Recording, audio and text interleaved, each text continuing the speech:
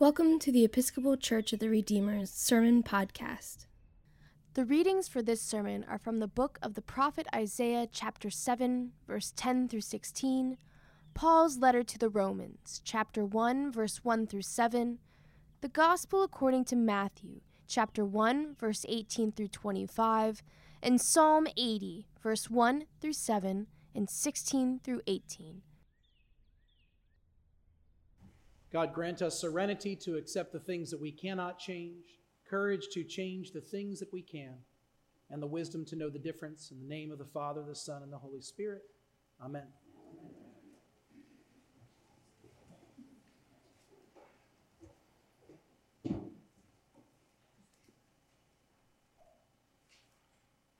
So when I was in high school, I performed in a play called Love Letters by A.R. Gurney. And I won't give away the whole plot of Love Letters. Actually, it would be impossible to. There is no plot.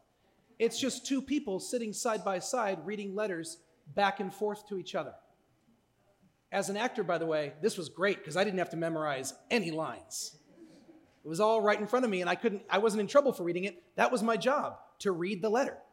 So I played the boy, I had that going, and then the girl was right next to me playing the girl, and we read these letters back and forth to each other, written by these two characters throughout their lives. They meet as children at camp, summer camp, and, develop a little crush, but then they go off on their separate ways and in their separate lives, and the play takes place over the lifespan, over the span of their lives, and their lives are not spent together, their lives are apart. And so the story of the play is really just the story of two people writing letters back and forth throughout their life, writing letters of love and connection, writing letters of longing. Maybe we'll see each other again someday. What will that look like? Well, love letter stuff.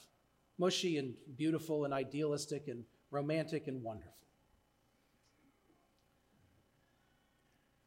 Throughout Advent, we've been focusing on these epistles, these letters to churches.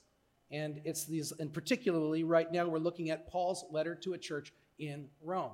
We're looking at that in the readings in Advent.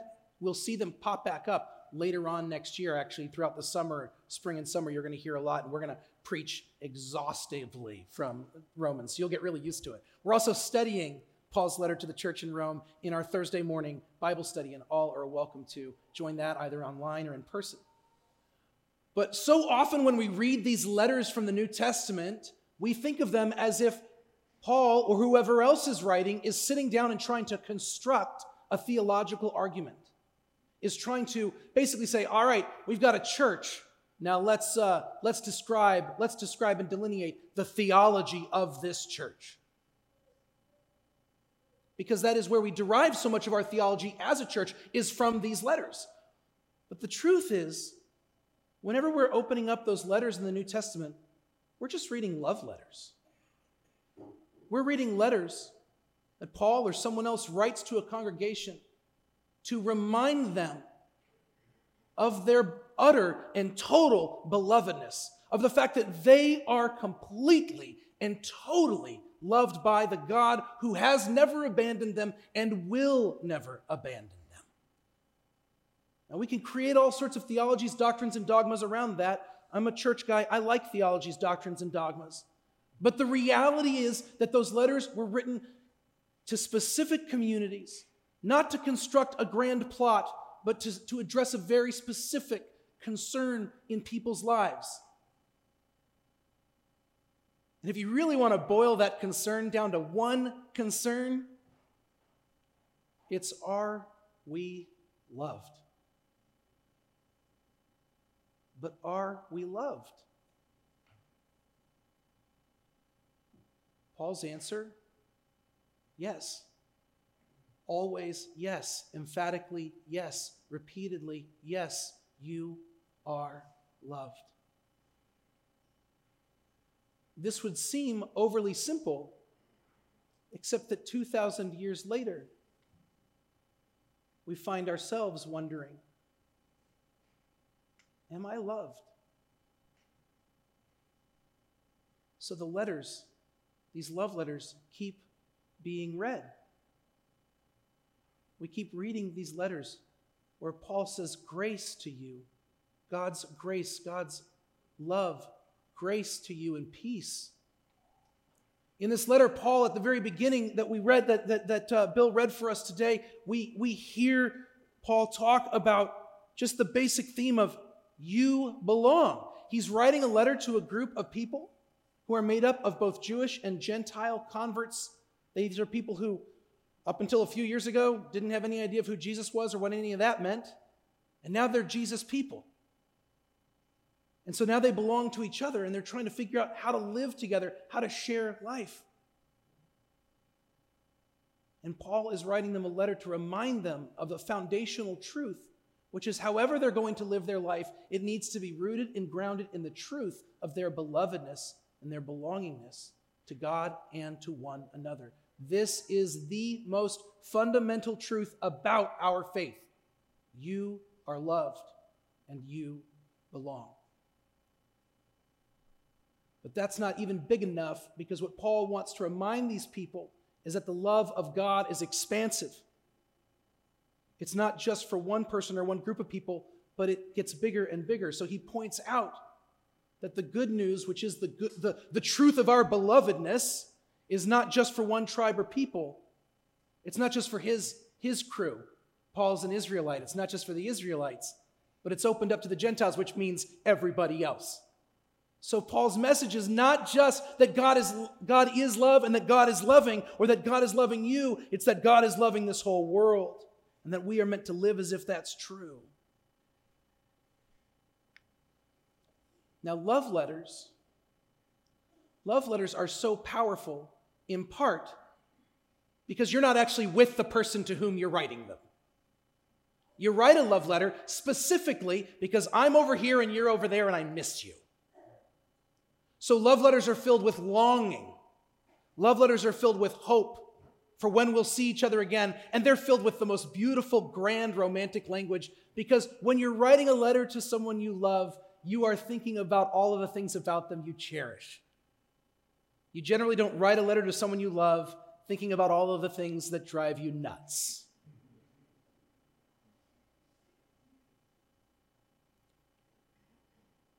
In the play Love Letters, these two go their separate ways. They grow up, they live separate lives, they marry separate people. Down the line, after those marriages end, they do reconnect, and they get together, they have a romantic engagement, and you'll never believe this. It's not what they thought it would be. This is so true for so many of us. We have this ideal of what things are supposed to be. We even have an ideal of our beloved and what they will be like and are like. And then when we're with them, we go, oh yeah, you. I mean, I love you and stuff, right? Okay, got it, okay. This happens so often. If you've ever gone on a trip and just missed your family, you'd be like, oh my gosh, I need to see you again. And then you come back home, and 20 minutes later, you're like, when is my next trip?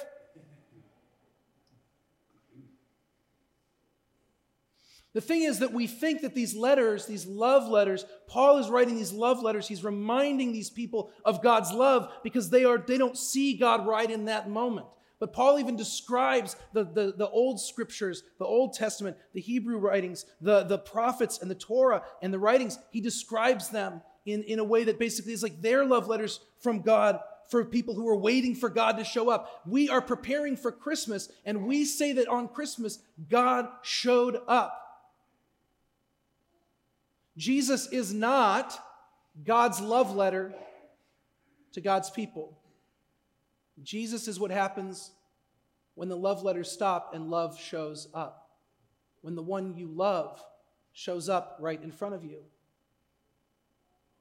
And if you've read the scriptures, then you know that just like in real life, when we're faced with the person that we've written all these romantic things to, when God actually shows up in Jesus Christ, one of the overwhelming feelings people have is disappointment.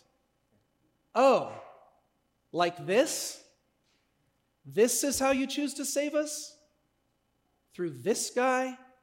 Now, don't get me wrong, a lot of people follow him. He performs miracles. He teaches amazing teachings. But there is a fundamental disappointment that goes along with Jesus being Jesus, because the reality is that they want the Messiah to come in and overnight everything's going to change. Everybody's lives change like that. And it's just undeniable, the presence of God. And maybe one of the most frustrating things for me about God,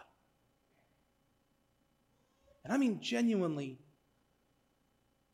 something I really get frustrated with God about, is that God's existence and presence is always deniable if you want it to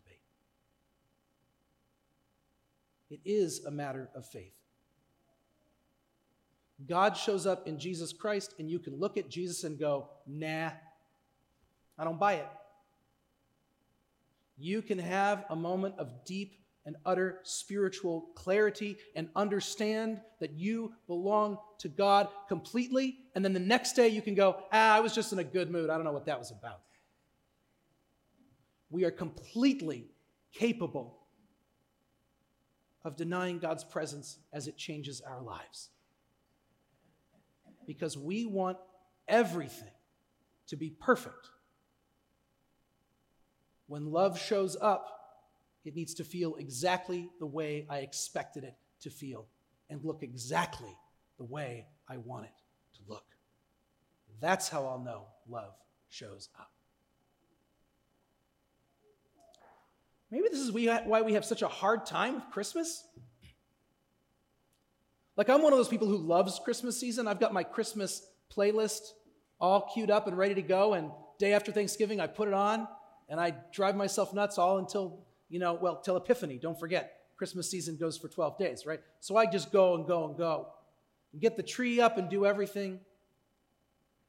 And yet,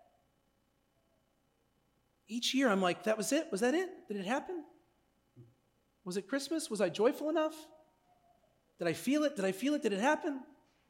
I better get teary-eyed during O Come All Ye Faithful, or it's not really Christmas. Did I feel the love from the right people? Did I love the right people? Call the right people? Text the right people?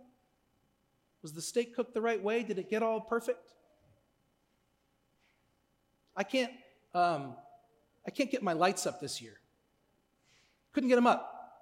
I know you're saying there's still time. No, there isn't. It's over. It's done. Don't come by my house. It's half lit, okay? We got half of them up. And then yesterday, literally, I looked at my wife and I said, we're calling it. We're done. And she goes, but? And I go, there's no but. We lose. It's over. It's done. And I have managed to disappoint myself, as I know many of you disappoint yourselves throughout this time.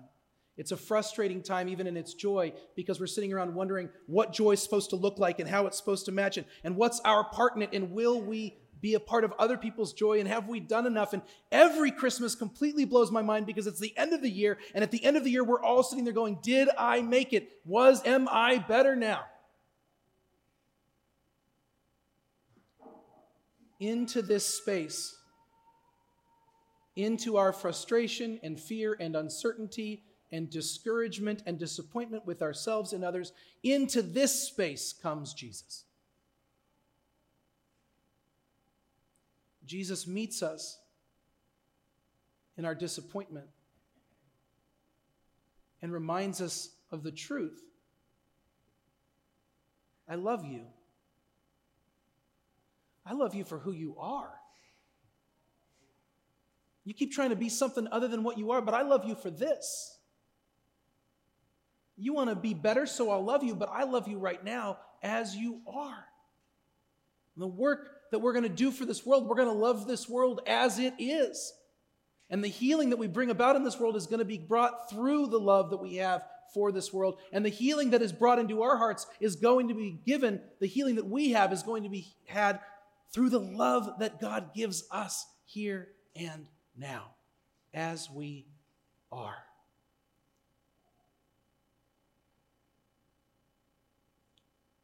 How then do we prepare? How do we prepare to see God when God shows up? I believe we practice by seeking God's presence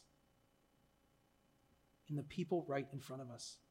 I believe this continues to be the truth of how we experience love. And if that sounds disappointing to you, good. That's the point. Real love isn't idealistic, and it isn't perfect, and it's often not romantic. It is saying yes to someone even when they drive you crazy. It is accepting and caring for the person who is imperfect. It is believing or trying to believe in your own belonging, even in your imperfection. Grace to you and peace from God. These are Paul's words. You will have plenty of disappointment and frustration in the days to come. It is my prayer that you will also give yourself and others grace, because that is what God is doing for you right now. Seek God's presence in the imperfect people God places in your life. Seek God's belonging in the imperfect one you see in the mirror. And work for God's peace in this imperfect world that God loves so much. God loves you, and God is with you. In Jesus' name.